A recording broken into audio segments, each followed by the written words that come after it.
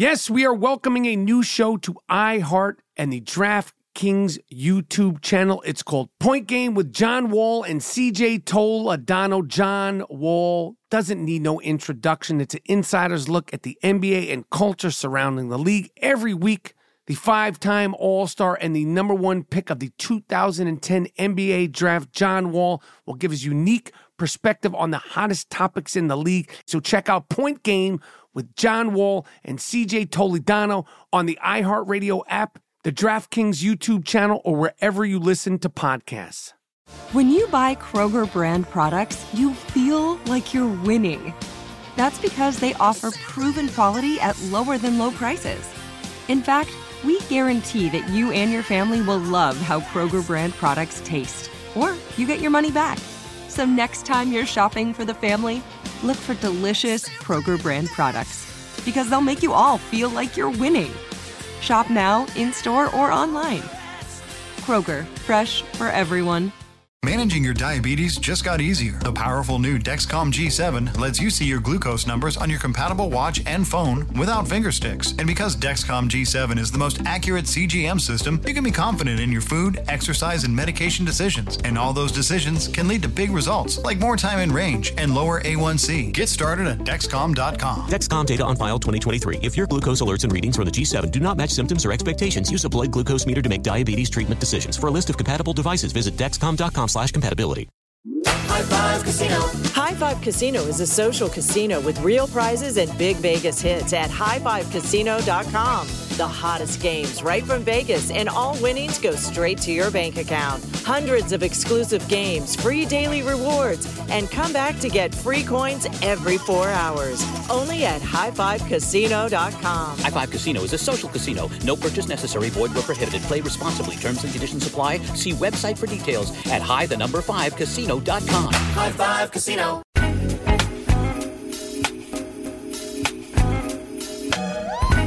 All right, what's up? My name is Michael Rappaport. You are now listening to the I Am Rappaport Stereo Podcast, and you could only hear it here first, okay? We got it here. We have the official album review of the artist named Zoe, a.k.a. Lonzo Ball's first record, Born to Ball. We have the full listening party and full review coming up on an I Am Rappaport Stereo Podcast. Plus, we have so much drama in the NBA. So many crazy things are going on in the world. And we have special guests, okay? Clint Bowyer, NASCAR racer. He's racing in the 60th running of the Daytona 500 on February 18th. Let me tell you something. This isn't the normal I Am Rappaport Stereo Podcast interview, but Clint Bowyer came, saw, conquered. My name is Michael Rappaport. You are now rocking with the best, Miles Jordan. Let me get something really funky. NBA All-Star Weekend, I Am Rappaport Stereo Podcast. Let's go.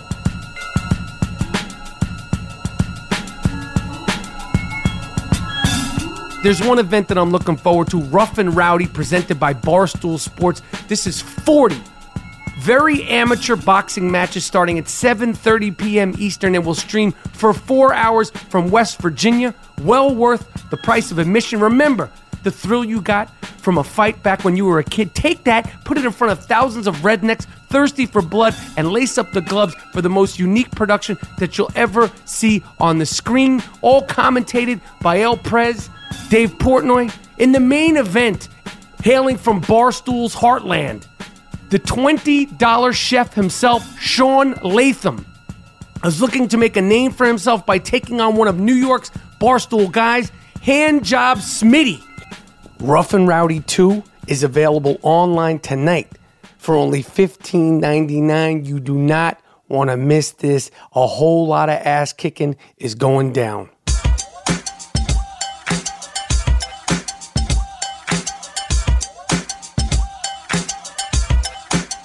All right, we are back. It's the I Am Rappaport Stereo Podcast, coming live and direct from the Los Angeles Gloom Tomb Studios. My name is Michael Rappaport. I'm in here with G Moody, whose last name rhymes with duty. All day. I've been asked a few times recently what inspired the name Gloom Tomb. Now, we've talked about it on this here award-winning, worldwide phenomenon podcast, the I Am Rappaport Stereo podcast. But Mr. Moody used to live in a apartment, ground floor apartment, small apartment, but classy, nice. And we used to have little parties over there. Yeah. And it was, we would sort of set the vibe, very dark, red lights. We'd have like, I don't know, 10, 15 people. They weren't real parties. They were like little get-togethers. People would come over and drink and smoke marijuana. And Mr. Moody would be at the helms of the turntables. And I believe I'll take credit for naming the old apartment the Gloom Tomb. Am I right? You're right. Absolutely correct. We had some good people pass through there. There's always legends pass through. Yeah. But that inspired the name the Gloom Tomb from Mr. Moody's old apartment. And then when we started this here I Am Rappaport Stereo podcast, we took that name and the I Am Rappaport Stereo podcast studios are called the Gloom Tomb. Yes, that is good. So as I said earlier, this is going to be another fantastic episode of the I Am Rappaport Stereo podcast. Me and Moody are going to do our thing. All-Star Weekend, NBA All-Star Weekend is happening here in Los Angeles. Yep. Many different events. I've been part of the festivities for years. You can only party so much. These parties are not for the meek. They are not for the meek. People go fucking hard at these parties. Right. I'm looking for some, meet and greets to say hello. Not official meet and greets. God forbid I did an official meet and greet like Lonzo Ball, who we're going to get to, who's doing a $199 autograph. You can meet and greet Lonzo Ball, but you can't take pictures for $199. Oh. And I think that Lonzo Ball, what he should do, and we're going to get to him and his CD, Born to Ball. We are doing the full release party / I Am Rappaport Stereo podcast review. But what I suggest Lonzo Ball does is he signs some of his own stuff, puts it away somewhere in case things go awry. And then he could put it up on the internet like, oh, I got this rare Lonzo Ball t-shirt from 2018 when he was still on the Lakers. Or, oh, I got a practice jersey from his first season on the Lakers before he got traded to, I don't know, Orlando. Those kinds of things. Because the way things are going, that could happen. He could also wind up staying in L.A. and have a fantastic career. Who the hell knows? We're going to get to the full review of Born to Ball, by Zoe. That's his MC name. Because you can't just be Lonzo Ball. You got to have an MC name. What did I even start? I was talking about All-Star Weekend. Yeah. What was I even saying about All-Star Weekend? About all the events and the parties. And it's nonstop. Events here, comedy clubs here, 4, 5, 6, 7, 8, 9, 10, literally. Yep. Parties a night. You run into the same people over and over and over. I'll be making my way to a couple of these events. Snoop Dogg is hosting the first ever Only Rappers basketball game. Shit. I'm going to go there and moderate that. He wanted me to give it a Rucker Park feel. So I think what he meant by that is to talk shit. Just talk shit as much as you want. Commentate the play and talk shit. So I'm looking forward to that. Kenny Smith, I don't even know how long he's been doing it. It's got to be at least 20 years now. Kenny Smith has been having his party, which is a fun party. You going to that? I think I'm going to go to that. Okay. Some of these places, they say, come suited and booted. Now, I can't get suited and booted. It's not happening. I'm not getting suited and booted unless it's a fucking funeral. And knock on wood, I don't have any funerals to go to. I'm not wearing hard shoes to anything. Anything. I don't even wear hard shoes to red carpet events for my own red carpet. I wear New Balance. I wear sneakers. Suited and booted. I'm not wearing a suit. No. Maybe a collared shirt and some jeans. That's it. And some fucking sneakers. Right. I hear you. because they don't want any riffraff because there's so many. The dreck of the West Coast, the Midwest, and some from the East Coast all converges to Los Angeles for All-Star Weekend. I've often thought about doing a documentary on All-Star Weekend because it's a fucking shit show. Yeah, everybody's there. You got pimps, retired pimps, groupies. Right. This is the come up. This is like the convention. This is where you get off, man. I was fortunate enough to go to one. I went to a Baron Davis's Valentine luncheon in West Hollywood. Great atmosphere, good food, good folks. Met my man B Dizzle. Oh, that's dope. He said I was a part of the family now because my wife is his their cousins. So he said that to me. So I'm part of B Dizzle's family. That's awesome. That's awesome. Dope shit. Did you go to any other events yet so far? No, that's my first one, man. Shit, first one. So it's good. That was a good one though. Of course, we were in New Orleans. Yeah. Last year, and you saw what it is. Before we get into, the real stuff, I mean, I don't like to preach and talk too seriously, and there's really nothing we could say. This terrible school shooting in Florida that happened the other day, what can I say? My heart is broken again for these kids, for their families, for the adults. Nothing ever. You never hear a feel-good story about anybody that has these rifles. You never hear. Well, in the news today, this guy with this rifle that could kill people and, devastate people immediately, blah, blah, blah, blah, blah happened. And we just wanted to share that with the people because this was a fantastic story. Yeah. You never hear that. Anytime it's these assault rifles, it's always bad news. Every single time, it's always bad news. And this time, because we're in such a viral age, the kids were actually videotaping on their cell phones. This was actually a good time. Videotaping in the school, videotaping as they were hiding, huddled up. You can hear the gunshots and just hearing the kids crying and the fear in their voices and the agony and the screaming and the gunshots. I could not imagine my kid or a friend of mine's kid being trapped in their school while another student is going around spraying down people.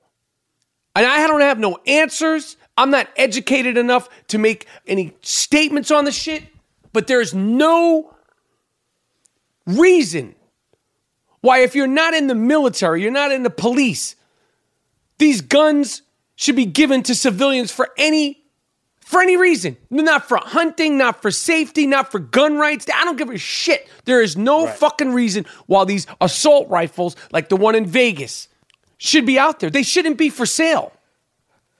Yeah, to the general public for certain, man, because, I mean, you can't really stop these things that are going on in these schools, but as far as people being able to purchase those assault rifles, that should be kind of outlawed. No doubt about it. And I don't want to beat you over the head with this kid, and they checked him for this, and he's had guns before, and, he was put on this list and that list, and he's still got the guns. Right. He still got them. Still got the guns. Man. So. Just so unfortunate. Terribly unfortunate. Could you imagine if you got a phone call, you're on Twitter, and your kid or your cousins or your friend's kid, and you see there's a shooting, an active shooter at blah, blah, blah school. With the horror you'd feel, knowing what we know, how these always end with massacres. Yeah. Man, I don't even want to think about that. I know, man. It's terrible. But when I saw these videotapes the of these kids, they're videotaping in there on their cell phones. And one of the kids said, I was videotaping in case we died. Yo. What the fuck is that? This is the United States. This is Florida. This is the United States of America. I'm videotaping in case we died. It's fucking insanity. Right. And homeboy was a student in the school, so how could you? Well, you're going to have metal detectors. When I went to school, I went to Thomas Jefferson in Brooklyn. They had metal detectors. Bring that shit back. We had metal detectors in Erasmus Hall, remember? Yeah. I got wanded. Everybody got wanded. We never had no fucking mass killings because you got wanded. They had them in Martin Luther King High School. They had them in Erasmus Hall. Bring back the metal detectors. Anybody who's got a problem with it, sorry. Yeah. Kindergarten up. We don't care. Terrible, man. So condolences and thoughts and prayers and everything goes with them. And I don't even know what to say. How are you enjoying the West Coast, Mr. Moody? Oh, man. I love the weather. I was just sitting out earlier today. It's just beautiful, man. It's winter, but it's 72 degrees, 74, good breeze. Man, you can't beat L.A. weather, man. It's the best. Yeah, the L.A. weather is crazy. And as I said, it's All-Star Weekend in Los Angeles. We're at the halfway point of the NBA season. This is where you tighten up your sneakers just a little bit. This is where it really gets good. And I have to say the first half of the NBA season was good, but all the sweet Dick Willie pundits and sweet Dick Willie NBA experts. I don't know how you become an NBA expert or a sweet Dick Willie pundit, but you were wrong. You were wrong about a lot of things. Number one, right now at the halfway point. Now, obviously, these things are subject to change because people are going to continue to compete, but the number one team in the East is not the Cleveland Cavaliers, is not the Boston Celtics. It is the Toronto Raptors. You said by record, they're the best, right? That's what I'm talking about. They have the best record in the East. The number one team in the West is not the Golden State Warriors. It is not the Oklahoma City Thunder. It is not the San Antonio Spurs. The number one team, if the playoffs started today, the team with the number one ranking is the fucking Houston Rockets. Oh. Everybody just thinks it's just the Cavaliers and just the Golden State Warriors. I'm telling you, it's going to get very competitive. The Toronto Raptors, they've been grinding for years. DeMar DeRozan is a star. Kyle Lowry's playing the best he's ever played. They have a bunch of young dudes that the average layman NBA fan has never heard of. Toronto is coming also. I think actually Toronto is going to be more formidable down the stretch than the Boston Celtics. That's my prediction. Okay, and I ain't no pundit and I ain't no fucking expert. Oh, okay. No matter what you say, the East, Cleveland is the big dog. They have a 4-game winning streak going into the All-Star break. So it's going to be customary. Cleveland's going to come out, and Cleveland's going to be in the finals. Toronto's going to be sent home. Boston will be sent home. Cleveland comes out, and they're in the finals, and then we'll see what's happening from there. And Houston, they're not going to beat Golden State. I mean, this is ridiculous to even suggest such a thing. There's been so many different little firestorms and controversies in the last few days. Since we last podcasted, me and Moody, the LeVar Ball whole thing with Lonzo getting traded, and if Jello and Melo and Bello and the good fellow and all of them don't play for the Lakers, he's not going to sign his contract. Well, the Lakers apparently are not fucking around anymore. The Lakers are low-key treating LeVar Ball like just another fan, like a wacky fan. They're making him pay full price for seats. They could shut down the access. You know, you could get certain amount of, like, it's still the Lakers, it's still the Staples Center. Right. They could shut that down. His Facebook show, I don't know what the fuck it's called, but they didn't grant them access to film in the Staples Center. Because, you know, anytime you film in an NBA arena, I found this out when I was doing the Emmy Award-winning documentary that I directed called When the Garden Was Eden, about the 1970-1973 Knicks. Anytime you film something in an NBA arena, if it's on your phone, if you take a picture, you might not even be filming the games. You could be filming your girlfriend. If you post that and the NBA wants to take it, they could take it. Oh, because it's the rights. It's their rights. Anything you film, you don't even have to be filming the game. You could be filming your feet on the floor of the Staples Center. They own that. Wow. Now, obviously, they can't stop everything, but when they want to shut shit down, they could shut shit down. That cease and desist can come. And if they don't want you filming your Facebook show in the Staples Center, they shut that shit down. So apparently the Lakers are starting to put the squeeze on LeVar Ball. Like, yo, we're not giving you discount prices. Oh, you man. want tickets? $150,000. Damn. 20 premier level tickets. That's how much he had to pay for. They're not giving you discount. They're not doing that friend and family shit. And yo, keep it funky. Yo, you could run out of money in the NBA quickly. You're paying $150,000 to get 20 tickets for a game, and there's a reason why you're doing autograph signings for $199 a pop. In my opinion, that's mincemeat. You're supposed to be the most celebrated rookie and all this hype. And on All-Star Weekend, you're not playing in the Rookie Challenge game. The rookies versus the world, the United States versus the rest of the world game. It used to be the rookie-sophomore game because you're injured. You're not winning Rookie of the Year. There's nothing Lonzo Ball could do to win Rookie of the Year. That's not happening. You're not even in the discussion. You're not really part of the All-Star Weekend because of injuries, but you want to put out a fucking rap CD on All-Star Weekend, and then you go and do an autograph signing for $199 a pop, but no pictures? Shit is corny to me. Oh, man. How could they do that to his pops and say, yo, you can't come to the game? Yo, my son is on the team. Why? Yo, you could come. Discrimination shit? Nah, like, it ain't you could come, but like, yo, if they want to hook you up, they could hook you up. But if you're talking shit about the team and you're making threats on the team, yo, we don't need this shit. You don't see the NBA doesn't need LeVar Ball. LeVar Ball needs his sons to be in the NBA. Yeah. The NBA doesn't need anybody. Nobody's bigger than the game. Certainly LeVar Ball ain't bigger than the game, and Lonzo Ball ain't bigger than the game. Nobody. Michael Jordan, whoever your favorite player is, Kobe, Magic, Bird. Nobody's bigger than the game itself. Yeah. Well, LeVar, he needs to pipe down a little bit, but that won't happen. So we'll see, man. His son got to get out there and start doing some shit, man. Really. The other day, the Golden State Warriors were playing the Phoenix Suns, and they were beating their asses. This is like maybe 4 or 5 days ago. And Steve Kerr let Draymond Green and a few other players call plays during the timeouts. Sucker shit. I took offense to that as a former hooper. Matt, if I saw that in my team and we getting blown, and he's like, oh, letting the other players coach and shit. Oh, you trying to diss me now. Now you rubbing it in my face. Now one of these motherfuckers going to get clotheslined. Straight up. Well, they didn't get clotheslined. They didn't do shit. They got blown out. I'm not sure how aware they were of it during the game.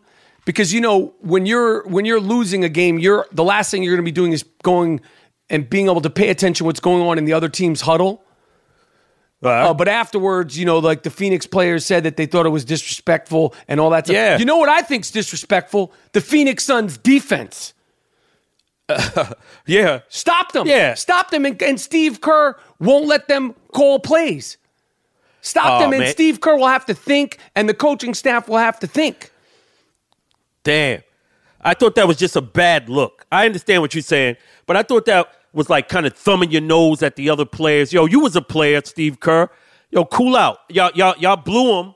You don't got to do that. You don't have to, all right, you coach. And this motherfucker Iggy with the clipboard and all that. That's bad sportsmanship for the other team because you don't have to do that. That was unnecessary. So, Phoenix, come back and try to blow them motherfuckers. Yeah, it's not going to happen. It's not going to fucking happen. Even when Golden State's losing. I saw them lose the other night to Dame Dollar and them in Portland. Oh, yeah. And they were going back and forth, back and forth, back and forth. Right. And even when they're losing, it's like, yo, the way they score and the way they move and cut and all that shit, it just, I can't wrap my head around like what it is they do. But they do it quick, they do it efficiently, and they do it very, very, very well. Yeah. They added 30 points with Kevin Durant. Very tough to beat these guys. So Man, it's going to be good finals, though. Cleveland is all revamped.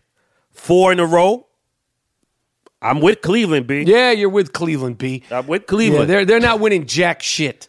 All right. You'll see. They got guys that have no playoff experience, and they're just presto change, or they're just going to figure it all out, and boom. Of course, they're revamped and they're all hyped up. They got to be. Yeah. They got to be hyped up. LeBron's got to be smiling right now, because if this shit doesn't work, at least if it doesn't give the image of working, then you're in real deep shit.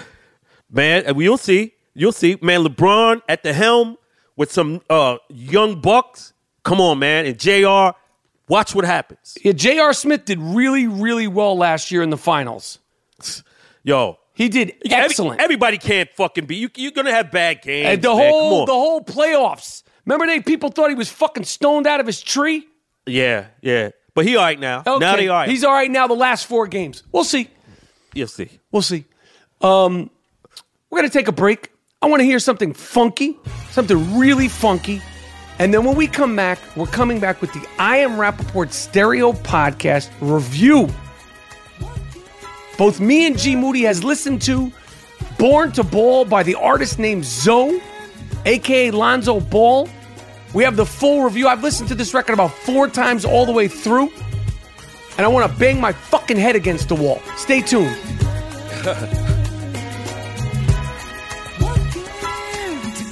All right, brand new Buttersoft I Am Rappaport Stereo Podcast t-shirts are available at store.barstoolsports.com. You wanted it. I wanted it. We are introducing the very first Stickman Hall of Fame t-shirt. Oh, it's a thing of beauty. It's Buttersoft, the Stickman Hall of Fame t-shirt. Okay? And of course, we have the You Fuck You t-shirt, the world famous Sucker Shit t-shirt, the Gringo Mandingo t-shirt, the Rapmatic t-shirt, and all I Am Rappaport Stereo Podcast products at store.barstoolsports.com. I mean, who doesn't want a world famous Stickman Hall of Fame t-shirt? And you know it's Buttersoft. Go to store.barstoolsports.com now. All right. We're back, okay? I told you it was coming, and here we go. So right during the middle of the All-Star festivities, Lonzo Ball decided to drop not just a single, not just an EP. Right. Some of you guys might not know what an EP is. An EP was like the shit that would come out before the whole record. It'd be like 6 songs, like maybe a remix, and some instrumentals. Remember them shits? Yep. You could get the EP cassette, and then you get the EP CD, and it'd be like a short joint. It'd be like $6.99 or $5.99, depending on how much fire was on there. He didn't drop an EP. He dropped an entire fucking record. And I'll tell you this, I listened to this record literally 3 times all the way through, and then 4 times like I wasn't paying attention. Okay, because I wanted to give it a fair shake. Okay, this record is exactly what the fuck I thought it would be. Okay? I don't understand why you're putting out an entire motherfucking record, if I could even call that a record. If I could call it a record or a CD or an album or a long-form play of, more than 6 songs. I don't see how this kid would even think about putting out an entire fucking, I'm not calling it rap record, and I'm not calling it hip-hop. Okay. I don't think how you would put out an entire fucking mumble mouth record when me, Michael Rappaport, 47 years old, have a better shooting form than you do. That's fact. That's a fucking fact. I have a better shooting form than Lonzo Ball, yet you decided to put out an entire fucking record during All-Star Weekend. The balls and the fucking ego. That's first of all. Second of all, if you love hip-hop and you love music so much, why don't you do it to sort of bring some people that are really, really about it to the forefront? Some people that have put their entire life, put their entire thought, some real artists who really give a fuck about this shit. Then I'd be like, damn. Okay, I can respect that. Yo, like Lonzo Ball, like, he fucks around with it, but he also put out a bunch of, he's bringing these new artists to the forefront and all that shit. You have the audacity to think that you should put out a whole fucking record? Like, think about that shit. Think about, like, the ego to think that, like, yo, I'm nice. I'm going to put this out.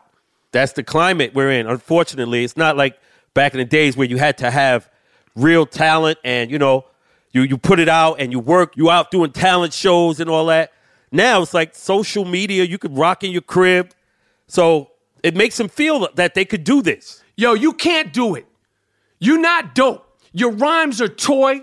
They're hokey pokey. I listen to the whole shit. The song that people, even you, G Moody, said over text, that people and G Moody, last name rhymes with duty, the 3-time podcast co-host of the year.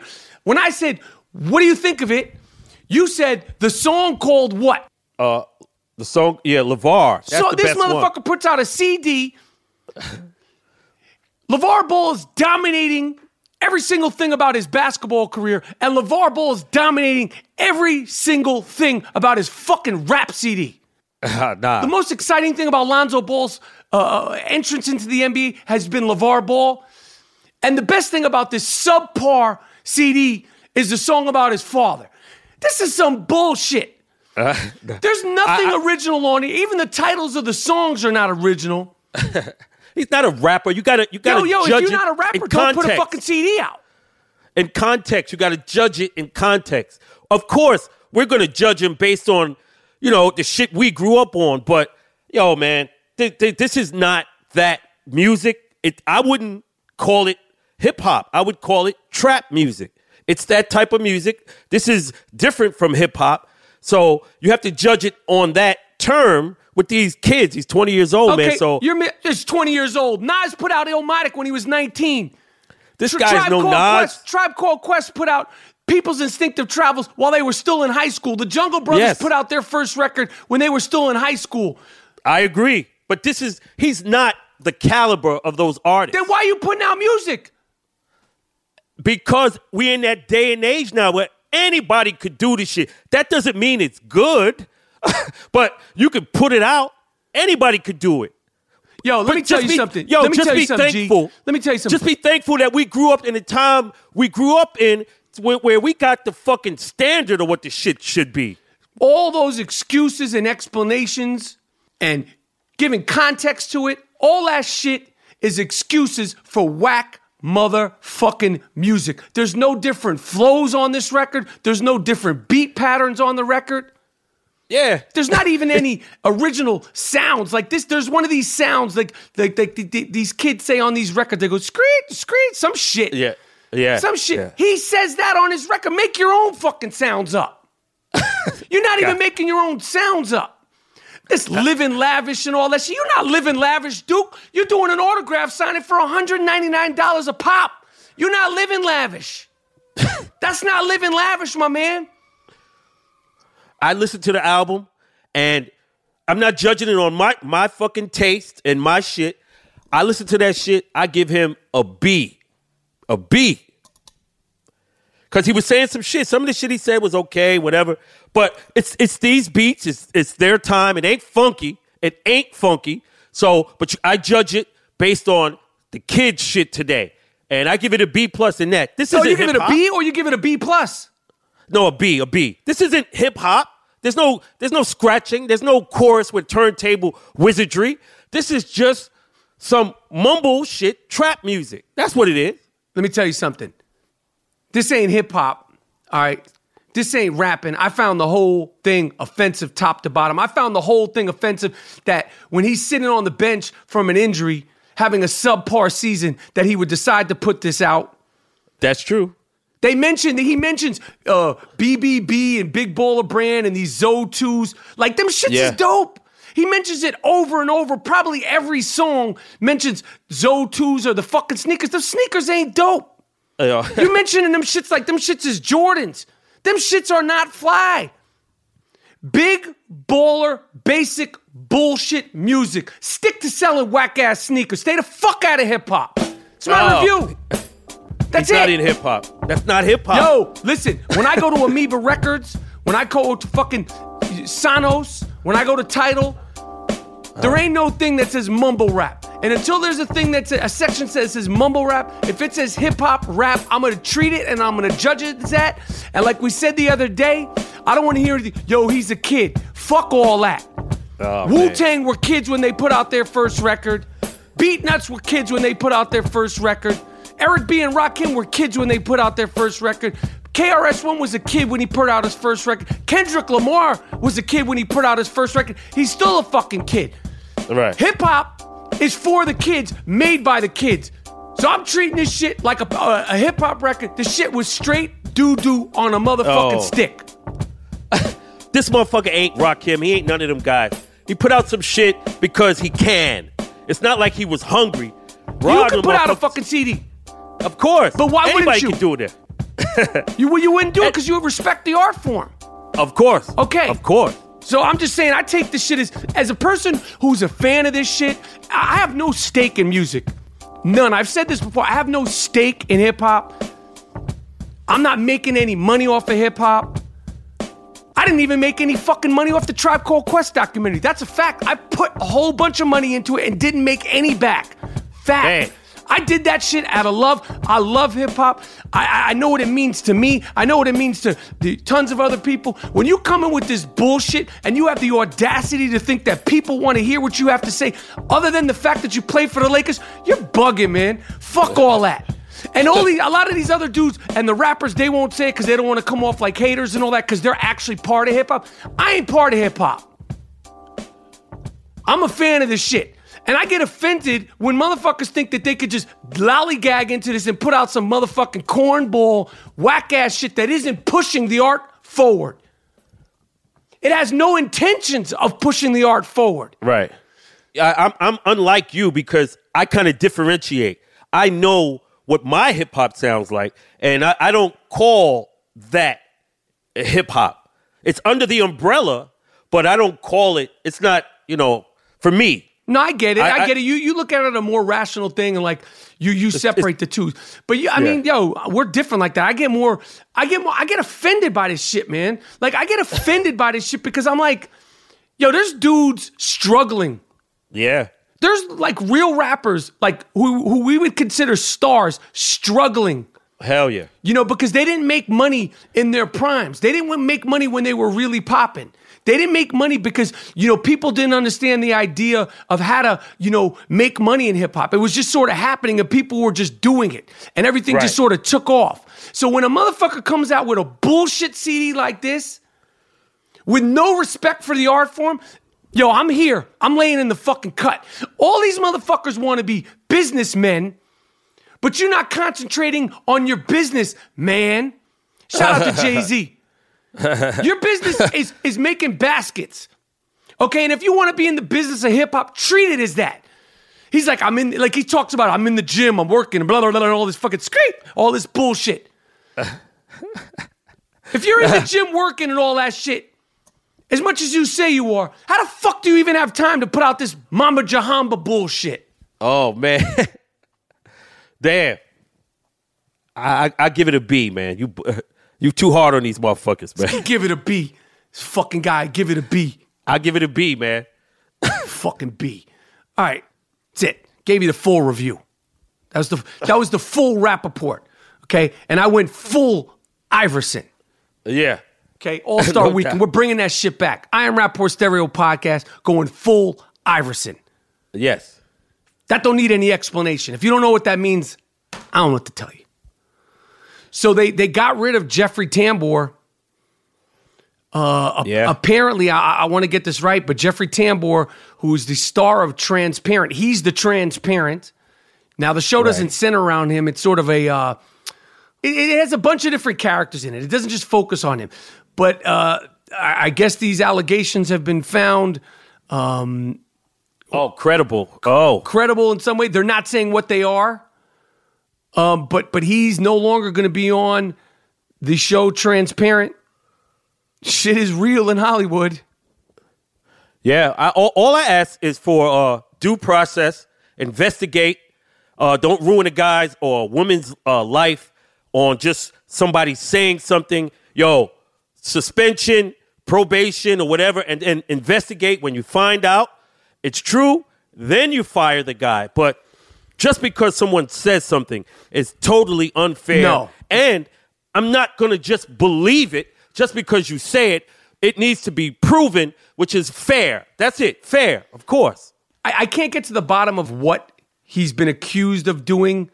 It doesn't matter. It's, he's if he did anything. He's leaving that show. He's done. Good.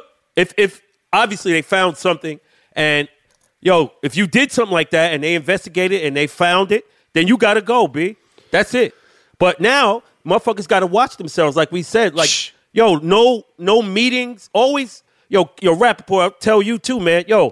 Keep on your toes. I just started season 2 of Atypical, and the way you speak around people, the music you play, you could be in the makeup or the wardrobe trailer listening to some what could be deemed offensive hip hop. You could be listening to like some old Snoop shit.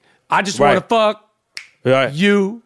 And if you sing that and you're making eye contact with a woman, that could come back on you. Like like now I'm thinking like that. And like, I'm giving the fist bump goodbye with an arm's distance. And I got 37-inch sleeves. So I'm like down the street when I give you the fist bump. And put your headphones on. When you're playing your music in the trailer, just silence in that motherfucker. Be on your toes, because anything can be taken and you could lose your shit. And you got too much to lose, So, don't say nothing to these broads, man. You just like on some carry cue cards. They say hi. Just pull out a cue card. Yeah. Hi. you gotta be careful. Men and women. Yeah. At least in this business. Another thing that happened is, I just think it's funny because Sex and the City, that TV show, iconic TV show, obviously a HBO show.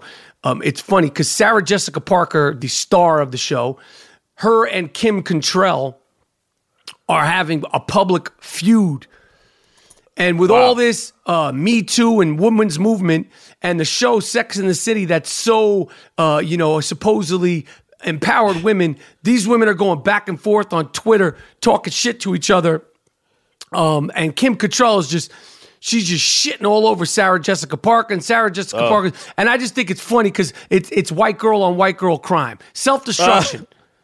Yeah, but Kim Cattrall's probably got something there. She went at her, so it seems kind of valid. I read some of the stuff. So you never know, man. You know how motherfuckers be. They don't get along. Even though they're acting together, people don't get along. Warner Wolf. If you grew up in New York City or probably in the tri-state area, iconic sportscast. I actually did a third grade class report on Warner Wolf. He's 80 years old. He had the famous line, "Let's go to the videotape." He's like a New York guy, got that New York, like Marv Albert. He was never as big as Marv Albert, but he's more local. But Warner Wolf is suing that fuck Don Imus because Don Imus apparently fired him over his age. I don't know what Don Imus is talking about. Don Imus looks like a fucking piece of shit. Yeah. His whole shit is chopped. Don Imus, you look crazy. And you want to shit on an icon like Warner Wolf? Fuck you, Don Imus. Yeah. Ageism. Age discrimination. You can't do it. Good job, Warner. Just let's go to the fucking court. Let's go to the court. Remember Warner Wolf? Of course, man. New York icons, man. In the third grade, one of the last things I remember before getting kicked out of PS 158 in the third grade was my class report on Warner Wolf. Yeah. Hell yeah. Finally, okay, before we bring out the NASCAR guy, I told you, Clint Bowyer, okay? This dude's racing in the 60th running of the Daytona 500 Sunday night. He races around in these cars, Daytona. He's like one of the best NASCAR racers. And I told him, I said, Clint, I have no idea what the fuck it's like, but I had a great informative conversation. He's one of these guys, they're in the car for hours at a time. My first question to Clint Bowyer, I asked him, I said, hey, Clint, do you text and drive? So it's a great interview with Clint Bowyer coming up. But before we get to that, the last thing I want to say before we get to Clint Bowyer heading into All-Star Weekend, and Moody, I would love to hear what you have to say about this. All right. Boston Celtics. I fuck with you, KG, hard. Paul Pierce, one of my favorite players of all time. Ray Allen, Jesus Shuttlesworth, one of my favorite players of all time. Doc Rivers, loved him as an Atlanta Hawk, loved him as a player, loved him on the I Am Rappaport Stereo podcast. Rondo, one of the most iconic, unique, sort of one-of-a-kind players who just marches to the beat of his own drum. Okay, I love all these dudes. But the Boston Celtics championship team, you guys need to stop with the bullshit. Stop. Stop. What they did. You're turning the Boston Celtics into an episode of The Real Housewives of Boston. All this, we're not inviting Ray Allen. Rondo other night, was on the court. Now, Isaiah Thomas at one point, formerly of the Boston Celtics, formerly of the Cleveland Cavaliers, and now with the Los Angeles Lakers, at one point during the season, because last year he was killing it for the Celtics. Yeah. He was in the conversation, at least, for the MVP. He went through that terrible situation where he lost his sister. He played hard. He suffered that injury. He got traded, which has nothing to do with him, and so forth and so on. The Boston Celtics wanted to show a tribute video for Isaiah Thomas. Now, obviously, the first time Cleveland came back in Boston, he wasn't there because he was still injured. And then they were going to have a video tribute with the same night of Paul Pierce's retirement jersey, and then Paul Pierce got into it, and then Paul Pierce and Jalen Rose got into it. We've talked about this. And somehow or another, Isaiah Thomas, who has had a very, very good career, and last year was his best season. Somehow or another, he went from being the darling of the league to some sort of scapegoat bad guy. So the other night, Rondo, who's playing for New Orleans, the beginning of the game, he comes into the game talking shit. Yep, about the tribute. Isaiah Thomas is no longer on the Cleveland Cavaliers. He's no longer getting the tribute. He said, I don't give a fuck about the tribute. Yeah, he's the one who said he said, nah, don't do it. And these guys are still going on and on and on about. Now, unless there's something behind the scenes that I don't know about, cut the shit. Word. Grow the fuck up, man. Like Rondo's talking about, Rondo, you were a disruption to that team. You helped them win championships, but you were a fucking disruption. Yo, and it's not like Isaiah Thomas put together the tribute. Yo, if you're going to go at somebody, you go at the management that suggested, maybe we should do something for this guy because his sister, what happened with his sister, and he was, and Danny Ainge probably felt bad on the way they kind of treated this dude. So they want to show some gratification. So which Rondo, is fine, but none of this has anything to do with Isaiah Thomas. It's not like he's calling up Danny Ainge like, when I come back to Boston, you guys got to hook up a video and make sure you show this clip and show that clip. Yeah. Cut this shit, man. Yeah. They still on that hating shit with Ray? I didn't hear none of that. Well, yeah, the other day Paul Pierce got his jersey retired and Rondo was there, Doc Rivers was there, KG was there, and Ray Allen wasn't invited. Oh, man. And KG got his shit stapled, that hoodie stapled to his fucking scalp. Yo, take that shit off, Duke. You 7 feet with a fucking Holly Hobby shit attached to your fucking head. He looks crazy, man. And get off the shit with Ray Allen, man. Y'all men. Yo, he left. So what? And he won another chip. So obviously that decision was valid. You got one. Ray got two. All right, listen. I Am Rappaport Stereo Podcast. Yo, this dude Clint Boyer's bugged out. The Daytona 500 is like the Super Bowl of NASCAR. Got to talk to him about what it's like to drive in one of these cars for hour after hour, how hot it gets. And I asked him his opinion. Do you think NASCAR is a sport or is it just driving? You know what I mean? Because a lot of people don't consider. What do you think of that? It's not a sport. It's work. It's not a fucking sport. It's like, you got to have that eye. Your eyes got to be back and forth, and you got to maneuver. But that's not a sport. Is he getting tired in the motherfucker? Hey, listen, you're in there. It's like over 100 degrees. I'm gonna let him explain. Clint Boyer, driver of number 14 Mobil 1 Ford, coming up next on the I Am Rappaport Stereo Podcast.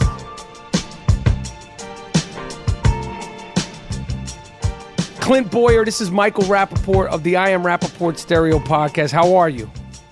Good. How are you?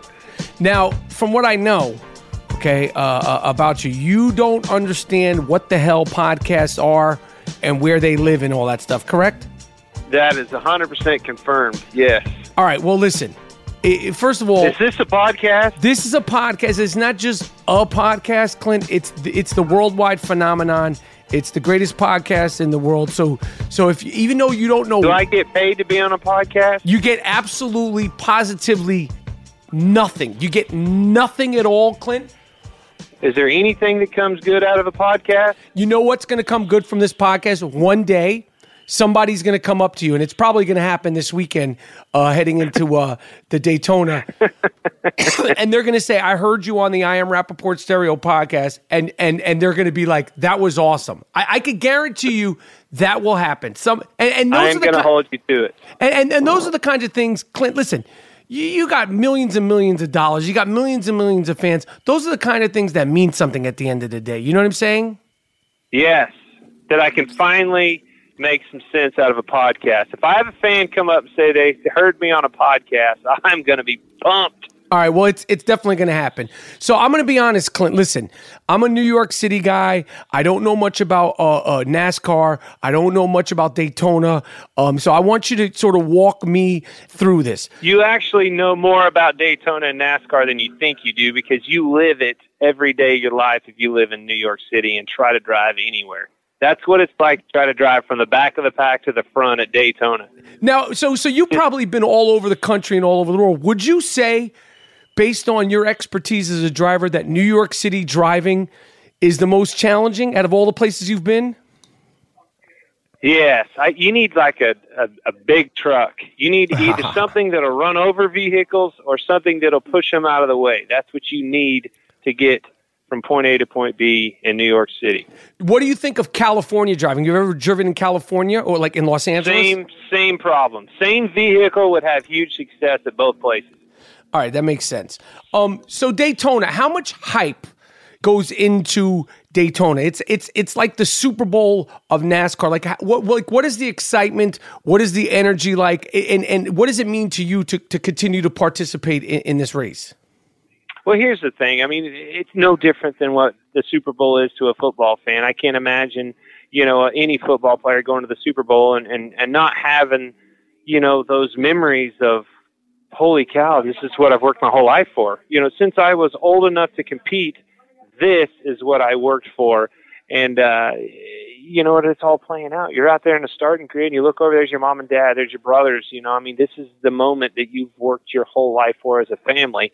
Not just you as a person. It's everybody that formed you and shaped you to who you are today, whether it was fast competitors, teams, peers, anybody. To be on that stage at the Daytona 500 means the world. And when you get out there, it's so different because throughout the course of Speed Weeks, I've been down here for 2 weeks with my dirt cars racing around in other local, short tracks and things like that. That's what make up Speed Weeks, and that's what builds to the excitement of the Daytona 500. There's racing down the road at New Smyrna. There's racing at Volusia. There's racing in Tampa. We've been to Ocala, Brunswick, Georgia. We've been hammering the racing scene on the weekly racing series, running our late models all around the country. The sprint cars have been down here. We've all been down here racing big time, pushing for the hype of the Daytona 500. And what do you think of this? This is an age-old question, and I'm asking you sincerely, and I'm not trying to be offensive. What do you think of this whole debate that NASCAR isn't a sport, car racing isn't a sport? What is your take on that? And then follow that up with what you do to personally train outside of the car to be a competitive racer at your level. Well, yeah, I think, instead of having a linebacker run you over on a football field, you've got a 3,400-pound automobile. You're hitting a wall that don't move. No different than that linebacker did. It's all relevant. Does our sport hurt? Hell yeah, it hurts. It hurts bad when you hit a wall. Do we have concussions and things like that? Yes, we do. There's risks that come with sports at this level, no different than any other sport. Those risks, and I'd get in tomorrow, and the following day, knowing those risks are in front of me.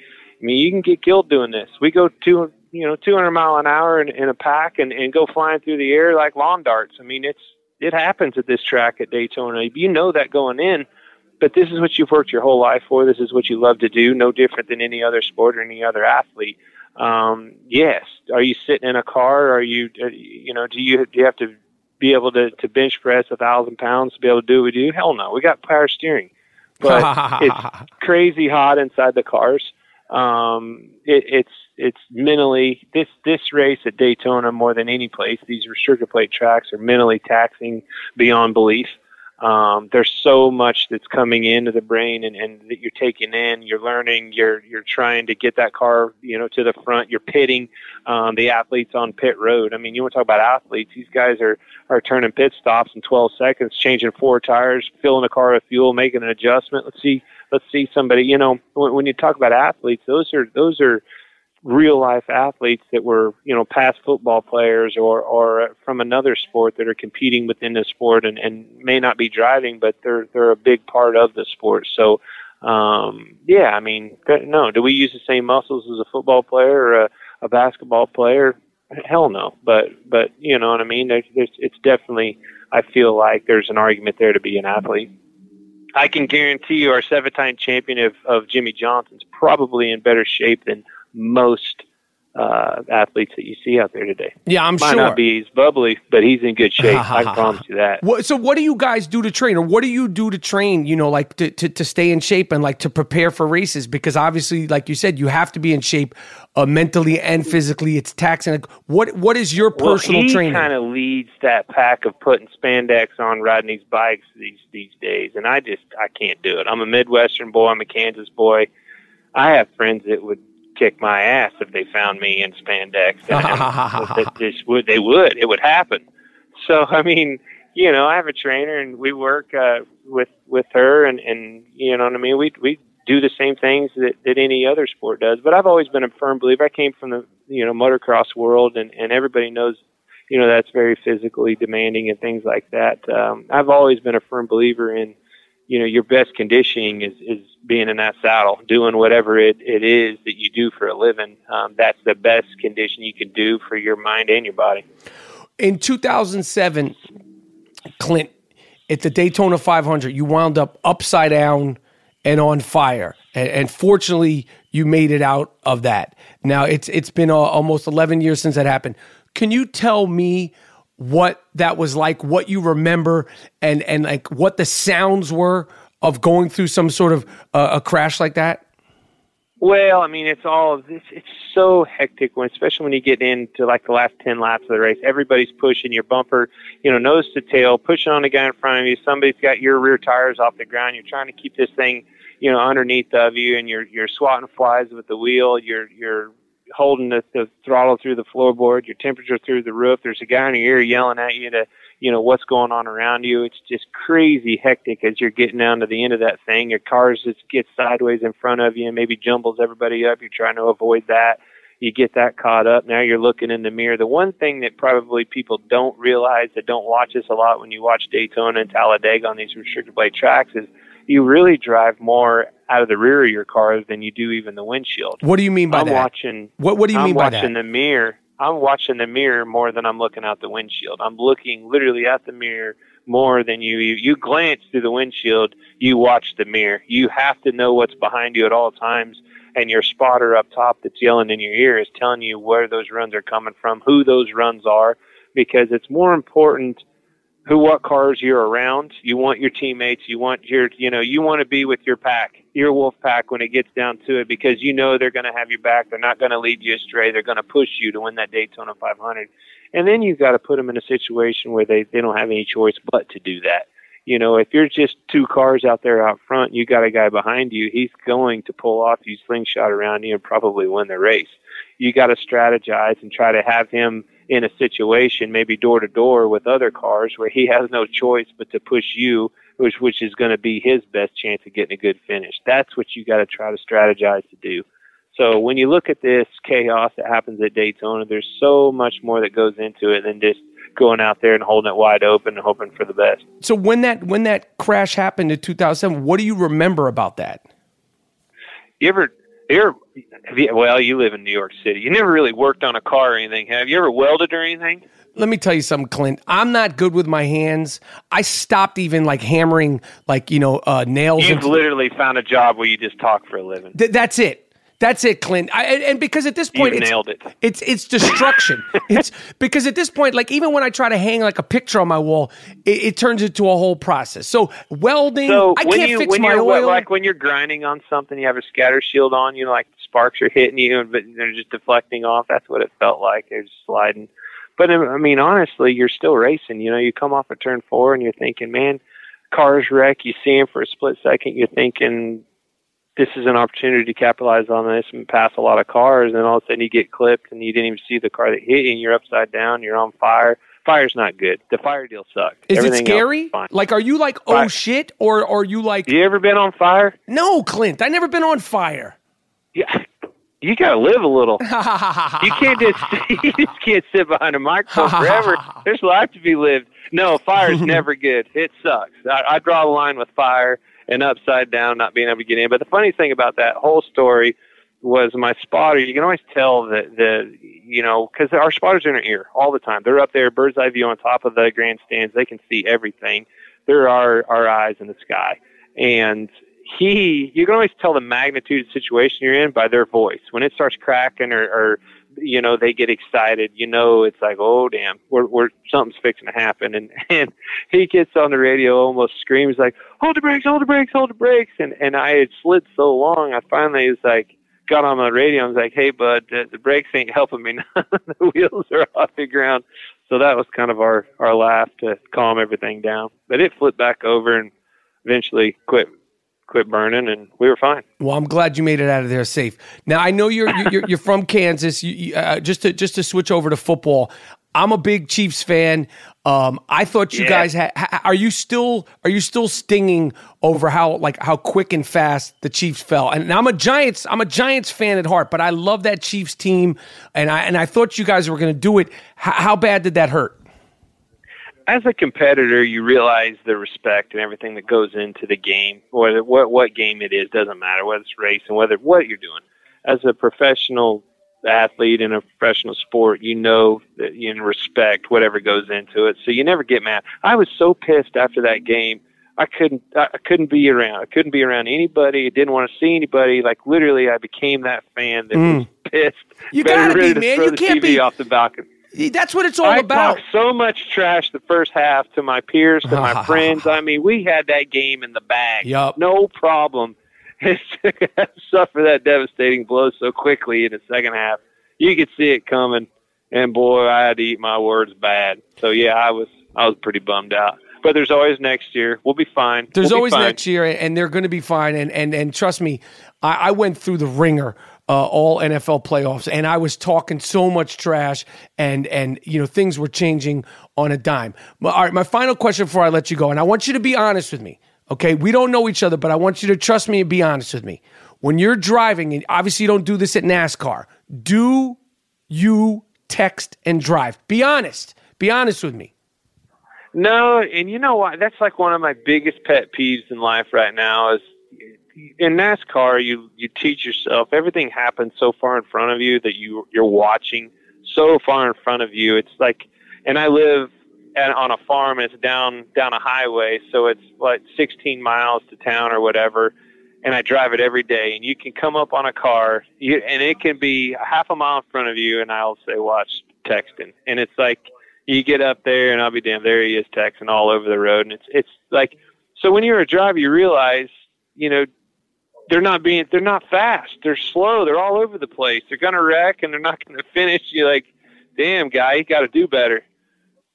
So don't text. You see, that's a good thing about where you live is you just walk and you can text. But is it like you can't text and walk either? I mean, you don't want to be that guy that cleans somebody out on the sidewalk because he's texting and walking, right? Is that a rule? No, you don't want to do that. You look ridiculous. And at this point, if you're texting and walking and you're not paying attention, a driver who's texting and driver might take you out. Even the good old days of being able to text and drive, you can't do that because usually the drivers, especially in New York, especially the cab drivers, are texting and driving. Listen, Clint, I appreciate you taking the time with me on the I Am Rappaport Stereo podcast. I wish you a safe 60th running of the NASCAR this Sunday, February 18th at 2:30 on Fox. I hope you win. I hope you're safe. And, and I can't wait till the first person comes up to you. And it's going to happen and says, yo, Clint, you kicked ass on the I Am Rappaport Stereo podcast. And then it'll all make sense to you. So here's the thing. If I win this thing, I'm coming back on this podcast or whatever this thing is, and we're going to have way more fun. Let's do it. We will have a relationship by then. I can promise you we'll do this over a beer or something. How about that? Absolutely. And again, I wish you a safe race, and I hope you win. And, and I just hope you get out of there safe and have a great time down there. Enjoy the experience. All right, buddy. Thanks, man. All right, Clint. Yo, I want to thank Clint Bowyer for rocking with me on the I Am Rappaport Stereo podcast. As you heard, he's not very familiar with podcasts, and I said, trust me, one day somebody's going to come up to him and be like, yo, I heard you on the I Am Rappaport Stereo podcast, and then it will all make sense. So if anybody out there ever sees Clint Bowyer, make sure you say something to him about the I Am Rappaport Stereo podcast. We're done. What more can we do? We came, we saw, we conquered. Have no fear. The I Am Rappaport Stereo podcast is here. Okay? We left blood on the floor. As always. We leave blood on the floor. Someone said, you always sound like you're screaming and yelling on the podcast. That's because I'm giving. I am fucking giving of myself. Every single time I pick up the golden microphones here in the Gloom Tomb, I am giving of myself. G. Moody, last name rhymes with duty. My name is Michael Rappaport, a.k.a. the Gringo Mandingo. Miles Jordan, a.k.a. the Dust Brothers. Take us out with like a smacker. I don't want something funky. Take us out with a smacker, a G. Moody beat that Lonzo Ball wouldn't even think twice to rhyme over. Let me get something. Right. Let me get a smacker, some boom bap. Too funky for that.